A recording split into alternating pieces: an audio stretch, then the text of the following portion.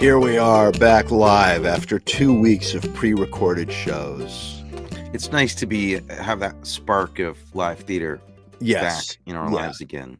Knowing that people are watching right now, depending on us for entertainment. Yes, people like our mom. Hi, Mom. I know you're watching. I miss you. I have to call you, see how things are. You haven't called her in a while? It's been a couple days. I've been a little bit busy, and I need to call her. Oh, wow. I spoke to her. This is why I try to separate business and family, professional stuff. But I made a terrible error. Sorry, I went there. Okay, let's pretend we're not even brothers. Then just keep it. I think people are going to know somehow. I think they're going to figure it out. Yeah, maybe the title of the show gives it away. Maybe so. You know what would be fun is if we had other people fill in for us a lot. Let's do that. Unrelated people filling it. We just brand it. And they have to imitate us. And then we have to guess which one is who. Okay, then it's definitely going to be Jim Conroy and Joe Narciso doing the whole show. Okay, that'd be fine. That'd be fine. I mean, we're both wearing black sweaters, baseball hats, and glasses. So we're right away. We're staying true to the brand, the brother brand. I can't even tell us apart right now. How you doing? I've been good. I've been pretty busy. Amelia's starting rehearsals in a show. Her show from before lockdown is coming back. It's very exciting. But that means that I'm doing all the stuff that I don't know how to do. Like laundry, manage all these things. I don't know how to do them. It's terrible. She does so many things, and she's better at them than I am. Yeah. And it's been a while. So she's in rehearsal, and I'm like trying to do my stuff and then keep everything together. And it's I don't think I'm doing a very good job.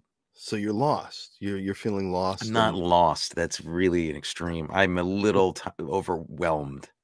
Okay. I know where I am. I'm lost. Are you lost? I'm lost. I got an audition this afternoon that I have to tape tomorrow. 12 pages of dialogue. I'm like, I don't know. I want to be the guy who had a stroke and sits in the wheelchair for 12 pages and doesn't say anything. I don't want to be the guy in the jury room who's talking and talking and talking. Yeah, I understand that. Yeah.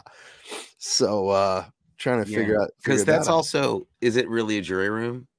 Yeah, it's going to be a jury room. Yeah, so that's a whole list of names and things and cases and dates and moments that are very specific that you have to learn. It's basically the role is I'm Lee J. Cobb in 12 Angry Men in this episode.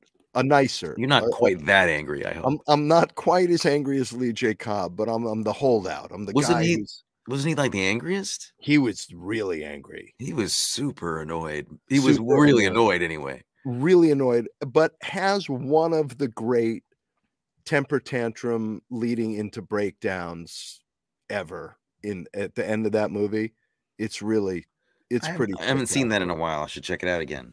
Yeah, he does. He has a great monologue at the end of that movie, and he tears it up. Tell me about the birds. What about the birds? Yeah. Tell me about tell me about the bird. Yeah, I think tell me about the birds. No, I'm kidding. That's Escape from Alcatraz. Oh yeah, tell me about the birds and the rabbit.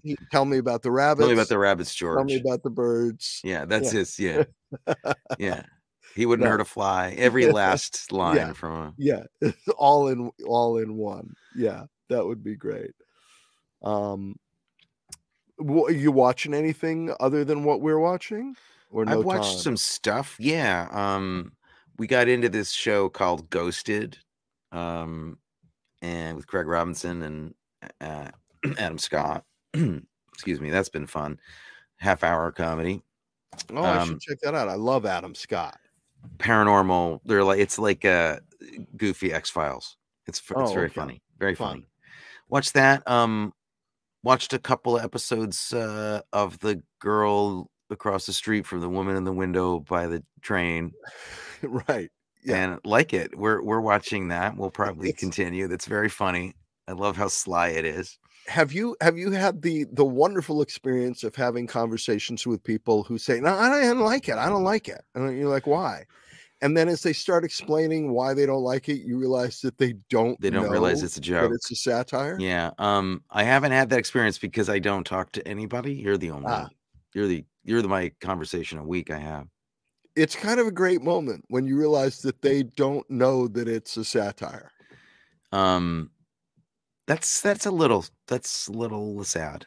I mean, look, I'm not saying that your friends are sad. I'm just saying that it's a little sad, and it's also sad that we live in a time where most shows are almost that ridiculous, right? On purpose. Yeah. And they're not friends of mine. I mean, they may have been friends of mine, but the moment they say that, they're not friends of mine. No, they're out of they're off your Rolodex. They're off the list. Did you eat anything good this week? I did, because I made some decent food. I made a very darn good steak, if I do say so myself. Okay. Thank you, cast iron steel pan. Oh yeah. Cast iron steel. That's not a thing. Cast iron pan. No, it is. Good Lord. I didn't want to say anything. The Teflon steel, that that stuff. Yeah. That was good. And I made today I made a chicken soup. That is a new recipe that is incredible. That I do things too. I make additions to it, and it's very good. I made that. Okay. And I only say it that way because it's a recipe. Get this. This is free for everybody listening. You make it in 30 minutes. Chicken soup. 30-minute chicken soup. Yeah. And you know why? Because you start with ground chicken. Oh. Which is a genius idea if you think about it. That's pretty. I make chicken soup actually even faster than 30 minutes. I can make it in about 3 minutes. I open a can of soup, and I've got chicken soup right there. Not impressed. I don't know. I don't know what to do. I don't actually simply don't know what to do. I'm just going to sit. I'm going to wait until this moment passes and see what happens next. I'm so embarrassed. Can you rewind live television? Is that possible to do? To rewind? You can, but not this. What we're doing, it's because it's just not television. People saw that, and I can't take it away. No, it's there forever, and will be there for the history of the internet. Yeah, and I have no pride, so I'm not even going to edit it out of the podcast. I'll let myself be embarrassed. So you win the soup award, the Speedy Soup Award. The Speedy Soup. Did you see anything yourself other than a Danish detective show? A Danish about somebody who moves back home and discovers that, lo and behold, there's murders in their small town. No, I'm still watching Shetland. About the ponies. About the murder ponies. Murder ponies. A murder of ponies on Shetland. But boy, does it make me want to go visit the Shetland Islands. Oh, just you need some sweaters. Want to get some sweaters. It just looks so beautiful. When people aren't getting killed, it looks quite beautiful there. That part of the world is stunning. Is it all coastal? It's only coast. The Shetland Islands, there's actually no part of it that's not coast. That's my point. My point is, when I said is it coast, I meant it is coast, and that's all. And is it now? Is this what are the Shetland Islands? Are they off the coast of Scotland, Ireland? Where off are they? Off the coast of Scotland. I believe part of Scotland, or they're Scotland. So when things get really bad, Glasgow sends the intrusive team of quote experts to interfere with the local constabulary, but of course the local constabulary always saves the day. Are you talking about in real life in the Shetland Islands or on this TV show? Both. Okay. Both. But the lead actor is a fellow named Douglas Henshaw, who is spectacular. And there's another regular on it who I've noticed ubiquitous in a lot of British television. Mark Bonner, who's just a fantastic actor, and who has, hair that either you or I would kill for. Actually, he's just got like the best hair. He's like the. At this point, you'd be surprised the crappy hair I would kill for. Yeah, me it too. It wouldn't take this guy's hair. Take much. Yeah, I'd like kill for Harvey Fierstein's hair right now. Okay. Oh boy! Wow. I'm not gonna touch that one. Harvey Fierstein. I thought I forgot Weinstein mixed up. And I was like, God. You don't want his hair. No. Yeah. Fierstein. Okay. Yeah. He's an older entertainer right now. That's the joke. He's an entertainer. Got it. Who used to have hair like me, and now he does. Please don't. This is going badly. Maybe we should start talking about a movie. Okay. Yeah. Let's do a little reset. Okay, this is our last UK Hammer horror movie. Yeah. I'm gonna just say this right now. I'm voting for another marathon of Hammer horror a little down the road, because there are 19,000 Hammer horror movies, and so far, honestly, I've enjoyed all of these. Yeah, I would second that vote. And since there's only you and me, I think the motion carries. Great. This is part of a trilogy, this movie. I learned that. Yeah. And what were the other ones? The Vampire Lovers in 1970 and Lust for a Vampire in 1971. I didn't and Godfather 3. Yes. I didn't see those and didn't know that this was. I thought I was a horror fan, and here we go. The whole landscape of horror that I didn't know. Isn't that a cool thing about, in all seriousness, being a fan of something? Isn't it cool that no matter how much a fan you think you are, how much you know about stuff, every once in a while you just get introduced to something and you're like, how did I miss this? Yeah. I didn't know any of the Hammer stuff. But I like walk around talking about horror movies. I thought I knew horror.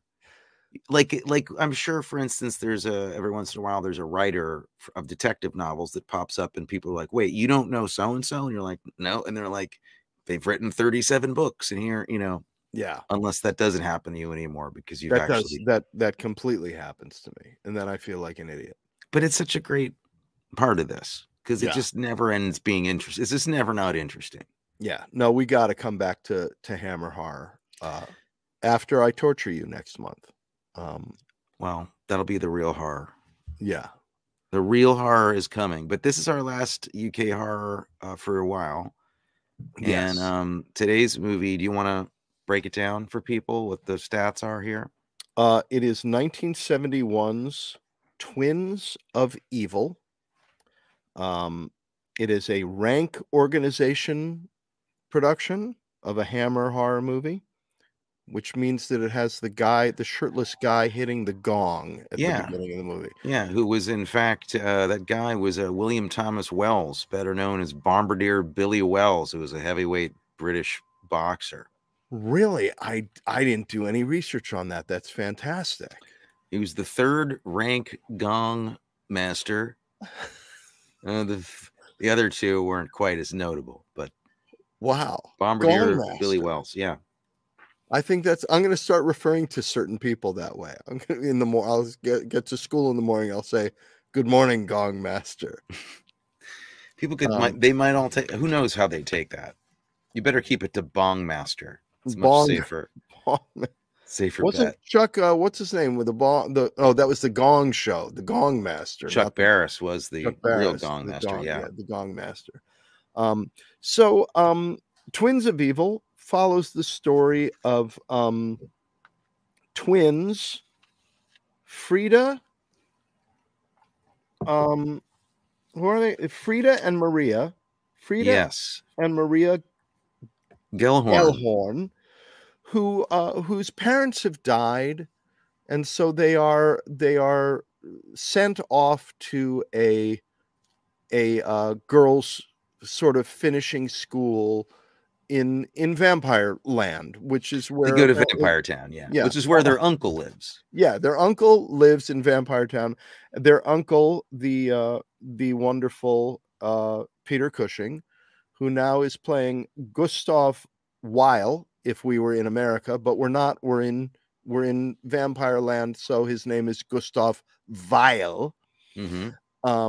And he's a very puritanical and dresses like the old Puritans fellow who just runs around the woods burning witches, burning young women. Ladies, just pretty much ladies. He just runs around burning women because there's lust and there's sex out there, and there must be vampires, and there is a Count Karnstein who may be some trouble. Who's and of course, Maria is very good, named as she is after the Virgin Mary, and Frida is not very good, and she looks with lust and longing at Karnstein Castle, and she runs away from her uncle and gets involved with the vampire, and hilarious hijinks ensue. And that's really kind of all there is to it. I mean, it's not heavy on plot. No, not really. And there's a school teacher at the girls' school who is immediately in love with Maria and not in love with Frida, because for some reason he's the only one who can tell the twins apart. And he's in love with Frida. He falls in love with the fiery one. No, I think he falls in love with the nice one, and the fiery one tricks him. She goes and after she gets vamped out with Karnstein, she comes back and tricks him. I think she tricks him. I think both things are true. I think she does trick him, and I think he falls in love because his sister says, well, how can you tell the difference? Because they're twins, and what difference does it make? Which is an amazingly thing to say. Like, which difference does it make which human being you fall in love with? Yes. Well, and he says, well, they're very different. Yeah. And Maria is very nice, but she's boring. And Frida is, has got this fire. She's got this thing about her that's really crazy. So he's kind of into the darkness himself, I think. Oh, see, I thought it was the other way around, because when they switch places, when the twins switch places, and Frida assumes Maria's identity as Maria is being hauled off to be burned, he goes to visit her. I thought he's thinking that she's Maria. I thought it was her purity of soul that he was attracted to. I don't know. I think this is already way deeper than they thought about it. Yeah, definitely. So he's in love with one of them. We can't decide which. And one of them turns into a vampire, gets bitten by Count Karnstein. And Count Karnstein himself is not a vampire at the beginning of the movie. He's just a bored, randy dilettante who wants action, darkness, and he's bored with goodness and blah blah blah. Well, so he engages in a sacrifice, and the blood of the virgin that he sacrifices drips down through the floor onto the crypt of an ancient vampiress who comes back to life when the blood hits her, and then she comes up and bites him, and he vamps out. Yes, that's all true. Those are all things that happen in the movie. Yeah. I'm perceiving that you think my recap is wanting. Well, I'm stuck on the idea that you described this guy as just kind of like a bored dilettante, and you described Peter Cushing as puritanical, when in fact they're both serial killing homicidal maniacs. They're in fact. Yeah, but I'm the guy who likes Mike Hammer and wants to hang out with him. I'm not surprised. I said I was delighted. I was just thinking about it. Yeah. Yes, these are all things that happen.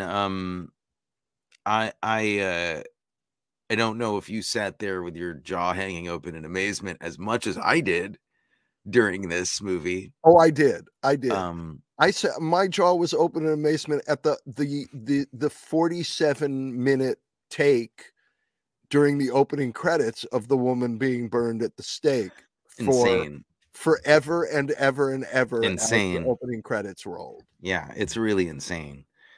This one, this was this was the latest Hammer horror we've seen. The other ones were like late 60s. Yeah, so we're in 71 now. Things have changed. They were they were spicing it up. Let's put it that way.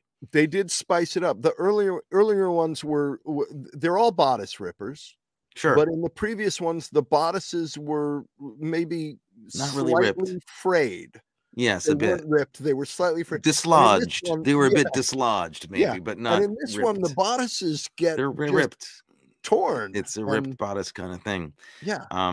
And so be forewarned, it is that kind of movie. I coined the term today. I was very pleased with myself. It's gothsploitation, I think, is a correct way to put it. Very nice. And so there, even in scenes where they're not ripping bodices off, there are barely any bodices around. Sometimes just you can't find very a bodice. Few of them, very little of them. So there's that going on. There's also, I learned a new word watching this movie. I think in modern parlance, the word is prostitute. But apparently back in these days, it was a very long word. The word was the woman who lives alone in the cottage and who has many husbands. It's all one word. It's as if they didn't even have a word. But I think in Vampire Town. I think that's what you mean. Yeah. The woman who lives alone in the cottage in the woods and has many husbands. Yeah. I mean, I could see in a primitive way what you're trying to get across here is yes. Which I didn't get, because that would imply that if she sleeps with them, then they're married. Like she's married to all of them. Well, there's no word for girlfriend in Vampire Town. Okay. Yeah. There isn't. No. I mean, it was shocking to see those two sisters arrive in the clothes that they had on, because their parents had died tragically, and they were supposed to be in mourning for all year wearing black, and they didn't wear black for more than a 2-month period, so they were very frowned on in Vampire Town. And Peter Cushing sees them in those dresses, and he says, "What kind of plumage is this for birds of paradise?" Yes. Yes. Tudor Gates. Let's hear it for Tudor Gates, writing some of those amazing lines. Great dialogue. Great stuff. We're also like really, just in terms of tone and vibe. Like Hammer had seen some Italian giallo horror movies at this point. Okay. They had started off not paying any attention to that. And then the interim Italian horror and spaghetti westerns had become huge. And this is like a spaghetti western almost. You know, it really has that same, it's like a giallo movie, but the fact that it's a period piece made it feel like Once Upon a Time in the West, but a horror movie. Yeah. Incredible cinematography, like just fantastic. And there's some Sergio Leone shots, zooming in on the eyes. The constant zooms, amazing zooms, and complicated oneers and zooming. Oh, it's so cool. The sequence in the bedroom when he realizes that Frida is not what she appears to be, and they give that zoom in on his eyes. I have vampire zoom eyes written down. Vampire zoom eyes. I do. Do you have anything written down? There was some symbolism during one scene that I wasn't quite sure that I understood, and I think maybe I need you to explain it to me. Let me try to wonder. Hold on. Let me try to pinpoint. Where is it? Is there kind of a love scene? Perhaps it's a love scene. Is there's a prop? There's a prop. There's a prop. Yeah. Yes, there's a candle that is lit. I'm not going to discuss this further with you for legal reasons, but you need to go. Everybody needs to see this because it's quite something. Unbelievable. I couldn't believe what I was watching. Yeah, it was really overt, very overt. And this movie is unapologetically titillating and overt, and like, I mean, you really do get the feeling like this is really the whole reason that Hammer existed, was just so that, you know, these kinds of things could happen. Yeah. But Peter Cushing, let's talk about Peter Cushing's performance in this movie. He tears it up even more in this movie than he did, I think, in Frankenstein Must Be Destroyed. He cranked it up. He's incredible. He's just one of my favorite movie stars. He's so good. And it's amazing how he commits to these movies. I mean, he could be working with the best directors in the world, and he's treating this like, you know, I'm doing Dr. Zhivago. I'm doing, you know. Yeah, he gives 100 and well, whatever that is. He just gives all of himself to it. And like I said in our last episode, you know, the fact that he really committed because he just didn't want to insult the audience. You know, he felt that they deserved his complete attention. And that's just so cool. Yeah. I mean, that's the kind, you know, it's the prototype for the kind of stars that we have today who mouth off all the time about fan service, who talk all about it, right? You know? Right. But you kind of get the feeling it's a corporate gig anyway, and somebody else really does the fan servicing through social media, and the actor's not really involved too much. Yeah. Guys like Peter Cushing lived that, you know, they lived it every day for 35 years of their careers and never made a deal out of it. They just was like, no, this is my job. Yeah. Yeah. A real craftsman. Yeah. I'm glad you dig him. Cause I got interested in him a few years ago, through some of these movies and was just really, I ended up being really surprised that his stardom didn't really get outside the genre world, like that other people aren't really talking more about him because he's just so damn good.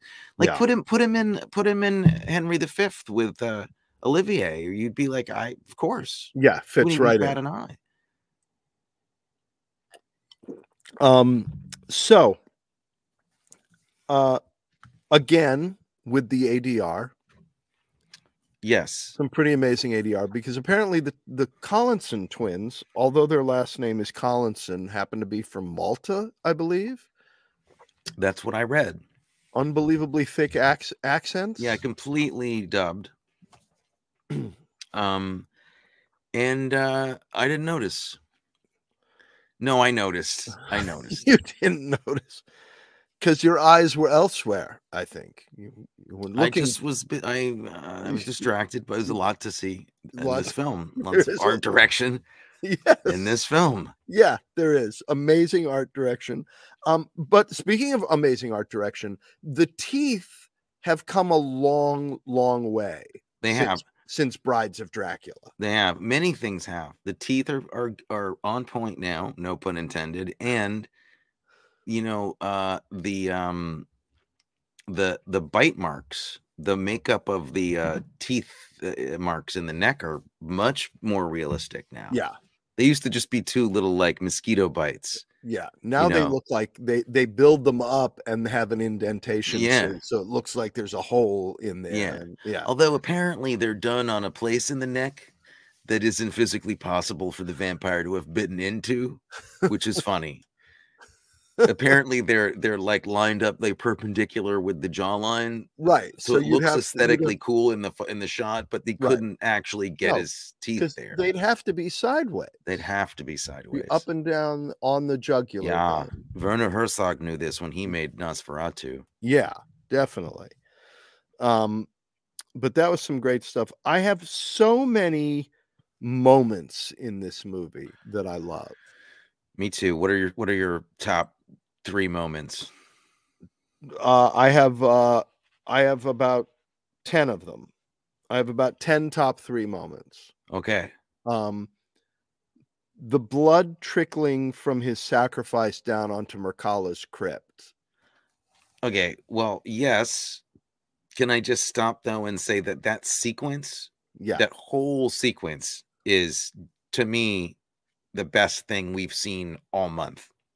That, to me, just in terms of sheer filmmaking, editing, all the design coming together, that like satanic ritual where they summon the vampire ghost with the blood, all of that, incredible. Like, to me, that was the best of Hammer we've seen. So yes, totally on that whole sequence. The moment that we decided we can't talk about with the candle. Anton's the first time he sees the twins is a pretty great shot. Because he looks at the twins and it's like they hung a curtain in front of one of them or something. He can see one of them, and the other one, it's like it's a real "I only have eyes for you" moment, but they do it literally. It's a cool in-camera effect. Yeah.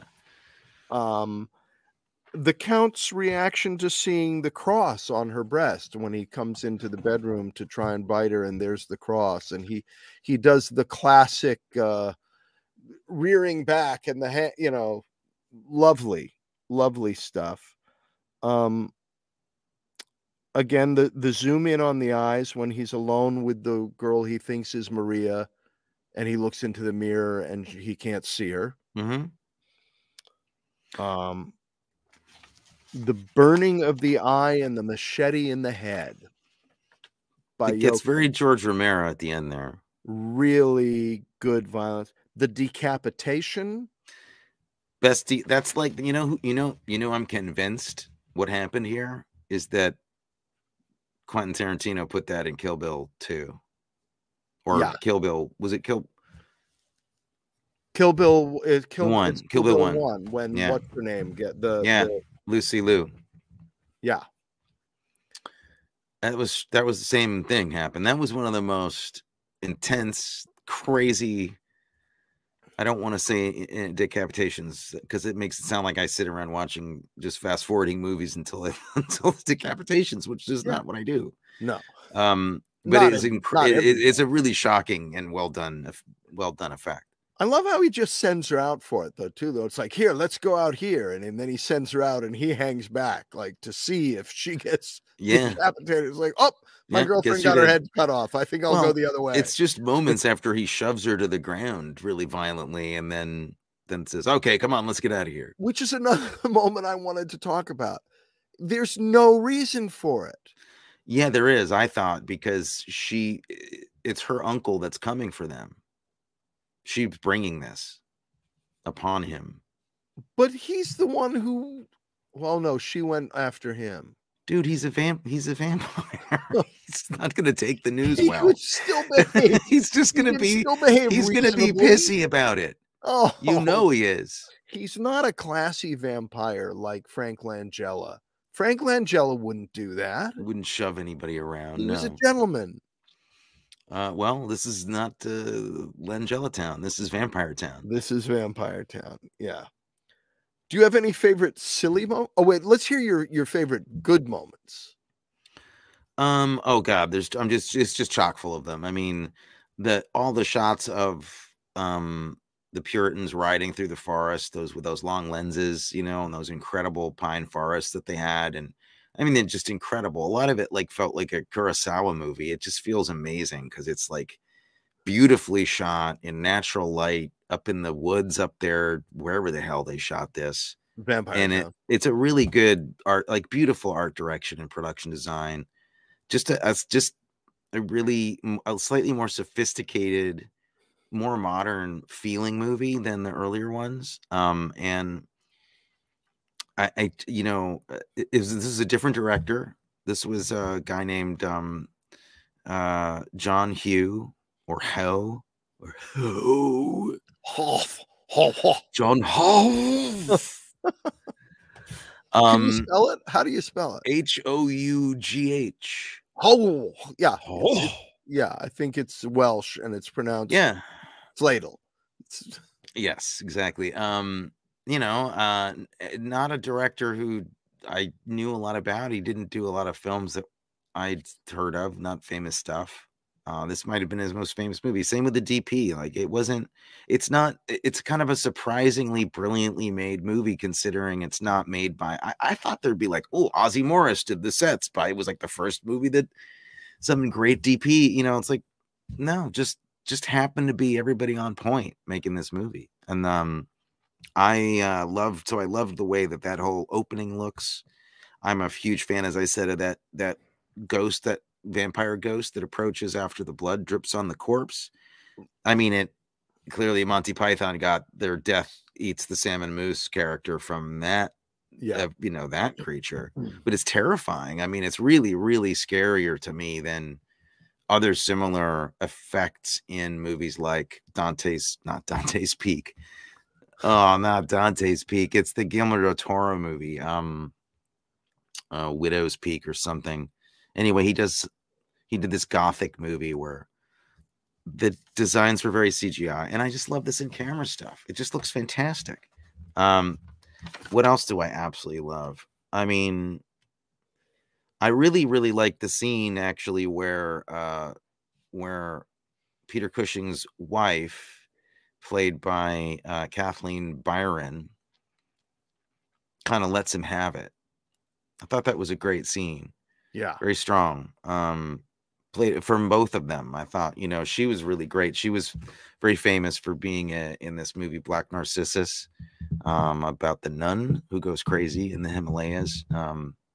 And I thought she did a great job here, not as a nun or somebody gone crazy. And Peter Cushing, I thought, did a great job of being much more layered and complex with that character in that scene, because he was really kind of at war with himself about this and starting to maybe think she had a point, that maybe he shouldn't go around murdering just everybody, all the ladies that he sees. He's like, maybe she's got a point. Yeah, because he does just go there. They ride through the woods and find women and decide they're a witch, and there's nothing that you see. Some of these women are just like, oh, I'm just going through the woods. They're just like walking down the streets.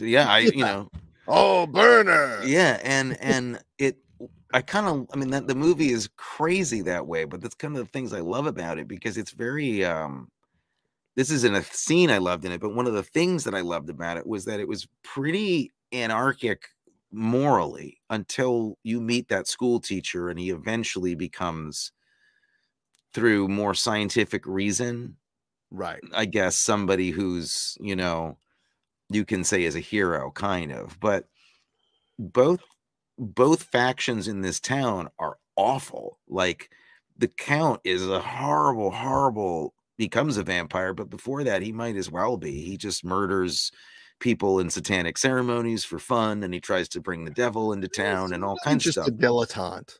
He just is a lazy guy. He's a rich lazy guy. And and the Puritans are literally like a gang of Hell's Angels who just go riding horseback and kill people and set them on fire. I mean, it's absolutely horrible. Yeah, I think they have a lot of political power, so there's nothing anybody in town can really do, and you don't really.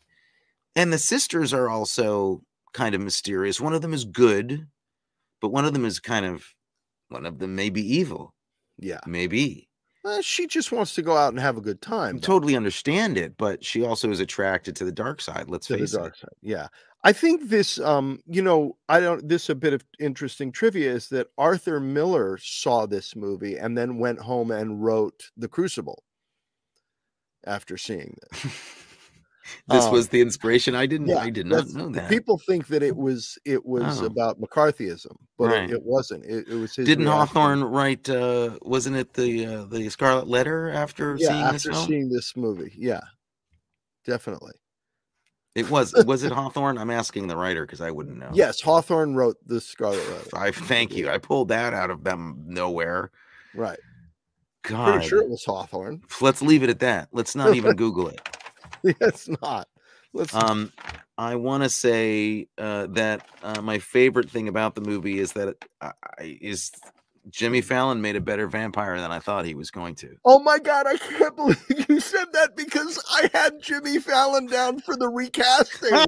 I had Jimmy Fallon as Count Karnstein. I mean,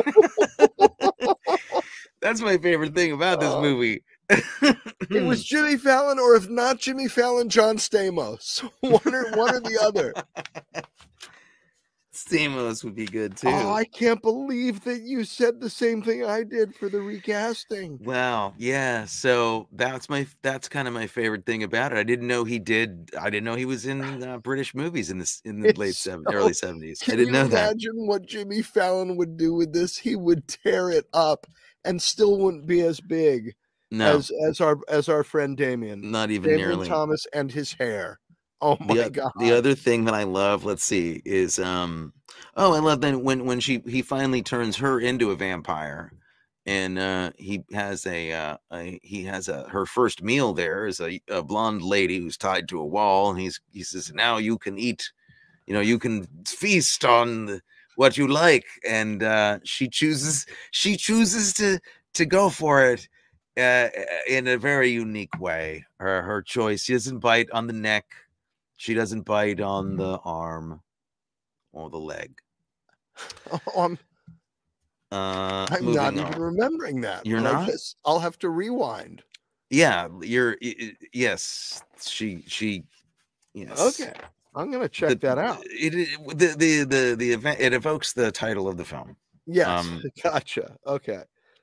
I love the fact that, the art direction, and I love the set design, how you have this kind of the difference between the Brotherhood Lodge, the Puritan Brotherhood Lodge, and the Count's, Satan chamber with the fireplace with the demon statues in it and stuff. Yeah. I mean, they're just fantastic sets, and so interesting, like comparing and contrasting these two completely evil forces who are dire enemies, and neither of them are any damn good. Like, it's just awful. Yeah.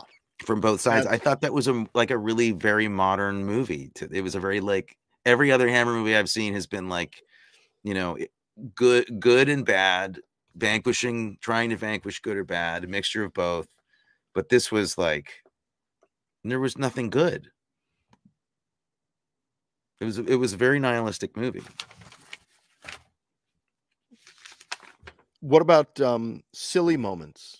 I have a couple of silly moments. My favorite line is the silliest, I guess, is this moment where the Count it's coming down the stairs with her, and all hell's breaking loose, and he says, I often wondered if this would happen, and it has. There you go. Yeah, my favorite. I had two. One is when the girls run across get frightened because they run across they're in the carriage, and the men are out hunting wild boar. Mm-hmm. And they clearly couldn't get a wild boar, or even a mechanical wild boar.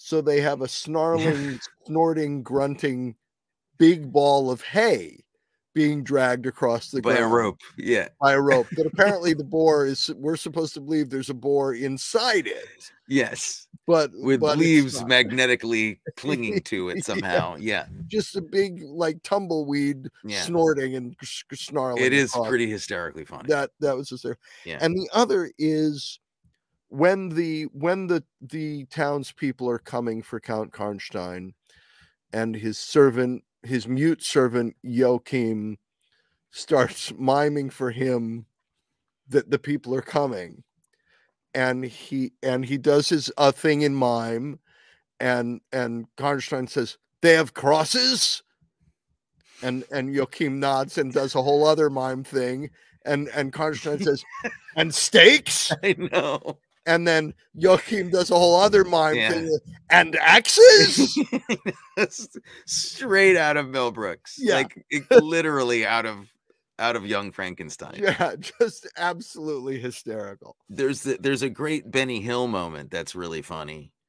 There's a point at which Peter Cushing he's enraged because somebody's gotten away from him or somebody's insulted him, and he's screaming, and he references the title of the movie. He says something like, "God save us from these twins of evil," and he's screaming about his nieces. Yes. And Twins of Evil it's the title of the movie is kind of like the title of The Birds. It has meanings inside of meanings here. Yes. And so I think that they knew this because Peter Cushing screams, "Save us from these twins of evil," and they just cut to his henchmen, the three of them, and there's just that one kind of blonde guy in the middle, and he just kind of makes like a little Benny Hill face, like just like a slightly dumb guy face, and they lay on it a second too long, in case we didn't get the point. Yeah. Anyway, that was pretty damn hysterical. Yeah.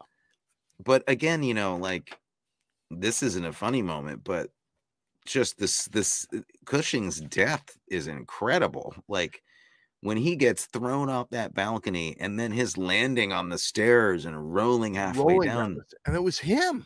Yeah. Incredible. Like, it's like better than Hamlet stuff going on there. It's great. Yeah. That was, in fact, it was very Shakespearean. Yeah, wasn't it? Pose on the stairs. Yeah. You could almost hear somebody crouching down and saying, "In flights of angels, sing thee to thy rest." Something like that. Yes. Yes. What about double feature? Do you have a double feature on this? I do, and I'm going with Footloose. Oh, yeah, I see what you did there. I think this and Footloose would be perfect. Kevin Bacon is Count Karnstein, tearing up the town. Yeah. And John Lithgow is Peter Cushing. The preacher. Yeah, definitely. Okay. I went the more obvious route, Dead Ringers. Okay. Another twin. Another twins movie. Yeah. Different in the sense, of course, though, it should be said that in Dead Ringers, it's the same actor playing both twins. Right. And in this movie, it's real twins playing twins. And then wasn't there a movie where they had twins? There's been some TV shows where they've had twins playing one person. Oh, that they do a lot. Yeah. Particularly with kids who can't stay up, who can't work for as long. Right. So it's a way they get around that. Yeah. Yeah. What about Who Am I and Who Are You? I'm gonna I don't want to be insulting because this is really this is who I think you would be cast as and who you'd play particularly if this was a theater piece. Okay. But I think you'd be Dietrich, the Count's servant, the put upon guy who's like just about to get axed if he doesn't get his act together. Okay. Because he has a couple of close-ups that I think you'd have killed in when he's like, I'm going to hold you responsible. And then he just is he kind of swallows a little bit. It's very funny in the moment. Anyway, that was my pick. I put you in that role. Are you serious? Yeah. You're completely wrong because I am definitely the jailer who they hypnotized. I was the jailer. No. Are you serious? Yeah.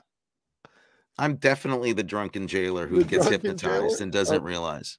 But actually, you know who I think we would both be cast as in reality? No. Non-speaking grunting men in Vile's band. Yeah. Just in the crowd going, "Oh, yeah, that's probably true. Yeah, that's probably true. There wasn't an easy thing to find for roles for us in this movie. I was disappointed in that. One. Okay, we've done a little bit of the recasting. We both clearly agreed with Jimmy Fallon as Count Karnstein. Well, actually, no, I didn't. I mean, that's fantastic. But I had somebody else picked for the Count. Who did you have picked? Because I have, I'm doing like a whole package tentpole repackaging in this movie with a cast that's like, interconnected thematically with all these roles. Okay, so I wanted to go with Jason Momoa as the Count. All right. He's testing really well, Matthew. Don't make that face. He tests great. I'm trying to get the People connection. love him. No, I love him. I love him. I just don't get the thematic connection. Has he played something? No. You're misunderstanding. The group of people I've picked all work together in an ensemble. Oh, okay. All right. No, it's not like it's not like, that kind of thing where there's intermediate. So Jason Momoa, because I also think he kind of looks like a beefier version of this guy. I mean, he's like a modern version of the Count. I want Michael Fassbender to play Peter Cushing's role. I want the twins. I want them to be played by two different actresses that will digitally make look the same. Okay. And we're going to meld Haley Steinfeld and Chloe Grace Moretz, and they're both going to play the different twins. And then, we'll CGI them to make them look similar. Okay. You don't seem to like any of these so far, but no, I want you to understand already the studio is behind it. Like most of the guys like it. With you. And all the names are testing great, just great. I'm with you. I'm with you. So a little more enthusiasm to show them, because they're going to see this tape and they're going to be like, why isn't Matthew on board with this casting? Well, then I'm not going to be hired. I'm going to be out if they're behind it. Just trying to help. Anyway, I think that the hero, the school teacher hero, is Michael C. Hall. Okay. Yeah. I'm going to stop and let you go for a while. No, I'm with you. Okay.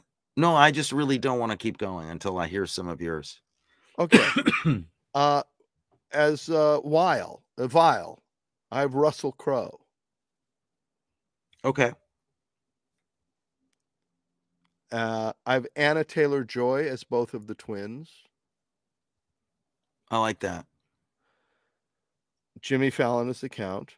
Michael Ealy as Anton. Do you know Michael Ealy? Yeah, I do. Okay. Anton, though. Tell me who Anton is. Anton is the good teacher. Oh, yeah. Okay. All right. Yeah. Billy Magnuson as Dietrich. Do you know Billy Magnuson? I don't know if I know who Billy Magnuson is. Billy Magnuson was in Get Shorty. Oh, yeah. Okay. The guy who's the idiot, but then when he gets on set, he's a brilliant actor. I absolutely know who that. Yes. He's great. Joachim has to be played by Michael Myers. By Mike Myers? Mike Myers. Okay. Yeah. Okay.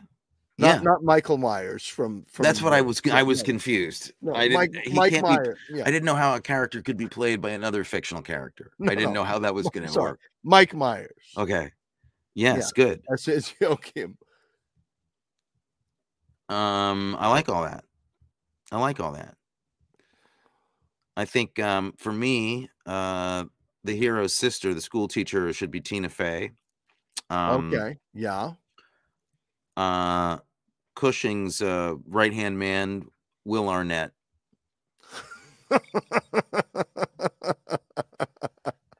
And I think Viola Davis should play Peter Cushing's wife. Yes. And I think that the Dietrich should be Stephen Root. Oh, excellent. Okay. Stephen Root can play anything. Every role in this movie, as far as pretty much on him. Yeah, he could just do he could do a radio show of the whole thing, of all the characters. Yeah. There's nothing that Stephen Root can't do, as far as I'm concerned. I love, what I did love too was those damn purple titles. Those great 70s purple titles. That was good stuff. Do you have a title for the sequel? I don't. I was going down the wrong road, and I'm going to let you speak. Yeah. No, I have one, but I can't say it on the air. It's my problem.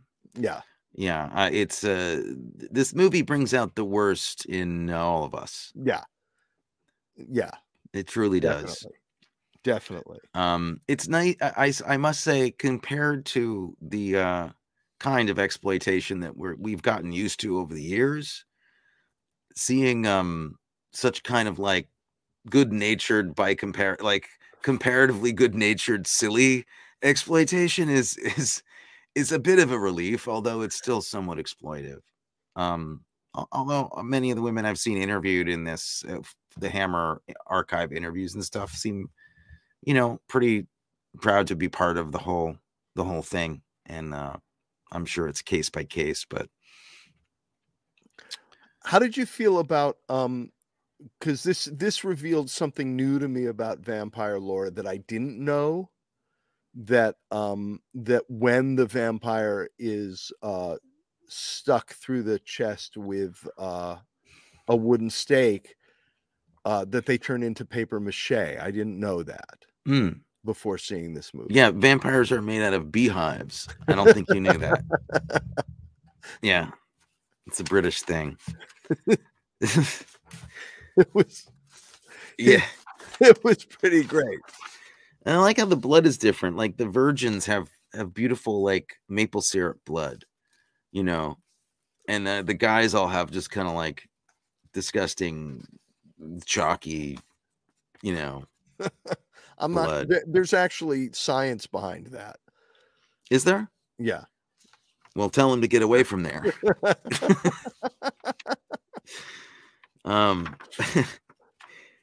Yeah, I was sorry that there weren't better roles for us. I felt a little let down. Yeah, but the Jimmy Fallon moment makes it all worth it to me. That's pretty great. I just fantasize about him doing that. Would kill in that part. He would kill in that. I actually think him playing it as campy as he could possibly play it wouldn't be that different from the way it ended up being played. No. I mean, except this guy probably did it in 3 takes, whereas Fallon couldn't get through a take it would take him months without laughing. Yeah. I mean, yeah. But I would like to see him take a role on like that.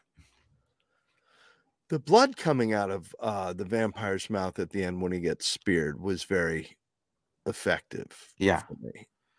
You like that? Yeah, it made me a little nauseous. That's great. That's what it's supposed to do. It's good stuff. Yeah, I thought it's weird because I really loved all these. I really loved all these movies. I guess maybe of the 4, do you have a favorite of these 4 we've done?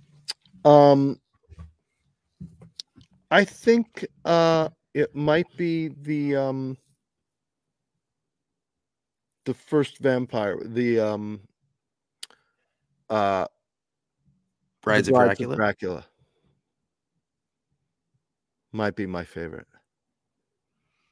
It was great. There was some great stuff in that. How about you? I don't know. It's a tough one. I think it's between Curse of Frankenstein and this one. Maybe leaning towards Curse of Frankenstein because Frankenstein must be destroyed. Or Frankenstein must be destroyed. Sorry. Maybe leaning a little bit towards that one only because it was. I love them dealing with the classic Frankenstein mythology like that. Yeah. Just dealing with it like that was cool. But I think that this is the best made one. Maybe it moves along really well. It's really well edited. And doesn't have any drag points, and all the other movies had some periods of where got a little draggy for me. Yeah. And I think that they really just, this was the tightest art direction, all around production for the most part. So it's a toss up for me. but they all had like way more to offer than I really anticipated. Well, I'm glad we did it, and I'm looking forward to when we revisit Hammer. Cool, me too. We'll put a list together for either end of the year or maybe next Halloween or something like that. Well, you may want to do it in April just to get back at me for what I have planned for you next. No, because you would enjoy this. Oh, that's true. I'm not going to get back at you with something you would enjoy. That would be pointless. Okay. Although, thank you for trying to trick me into doing that. Okay. Oh, sure. Yeah, that's a great idea. Yeah, that's a great idea. So coming up next month, though, March. In March, we have the first day of spring. And in spring, a young man's fancy turns to love. So we're going to do 4 romantic comedy movies. And I think we're going to kick it off with Notting Hill.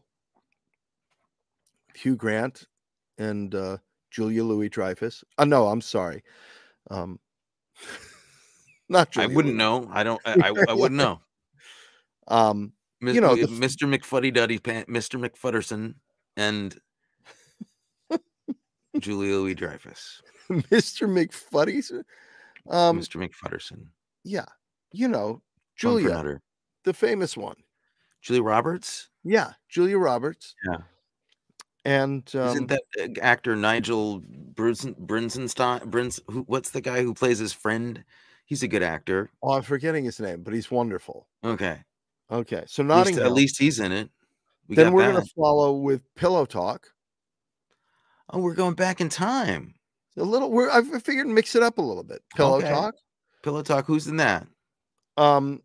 Peter, Rock Hudson and Doris Day. Okay, great. Then How to Steal a Million, which you may enjoy. I've never seen it. Whose film is that? Peter O'Toole and Audrey Hepburn. Oh, okay. How bad can that be?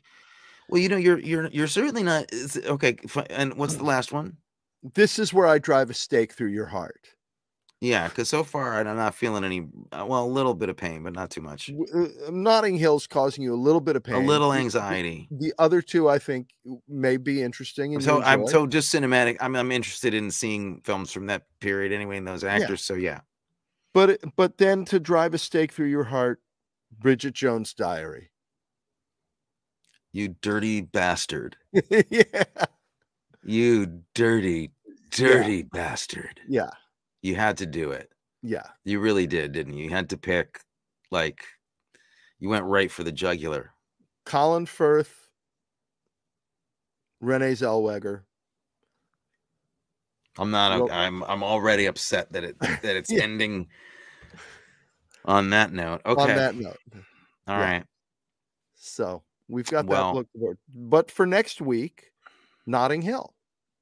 Understand, if you're new to this, Matthew is picking these films, precisely to drive me mad, because I'm perceived as hating rom-coms, and there's some truth to that, but not really. But I think he knows the kind that I'm really talking about, and he was careful to pick one that sounds to me like it's my kryptonite. Yeah, but except I think all of these are going to be better than 27 Dresses, in your opinion. I hope so, because that was a low point in my life. And I've had some creepy times. And you've had some creepy times. Yeah, we won't get into it now, but you've had some stuff. So join us next week for Notting Hill. And let's see if Tony's head can stay. I think I'll be okay through this one. I think I can make this one. All right. See you next week.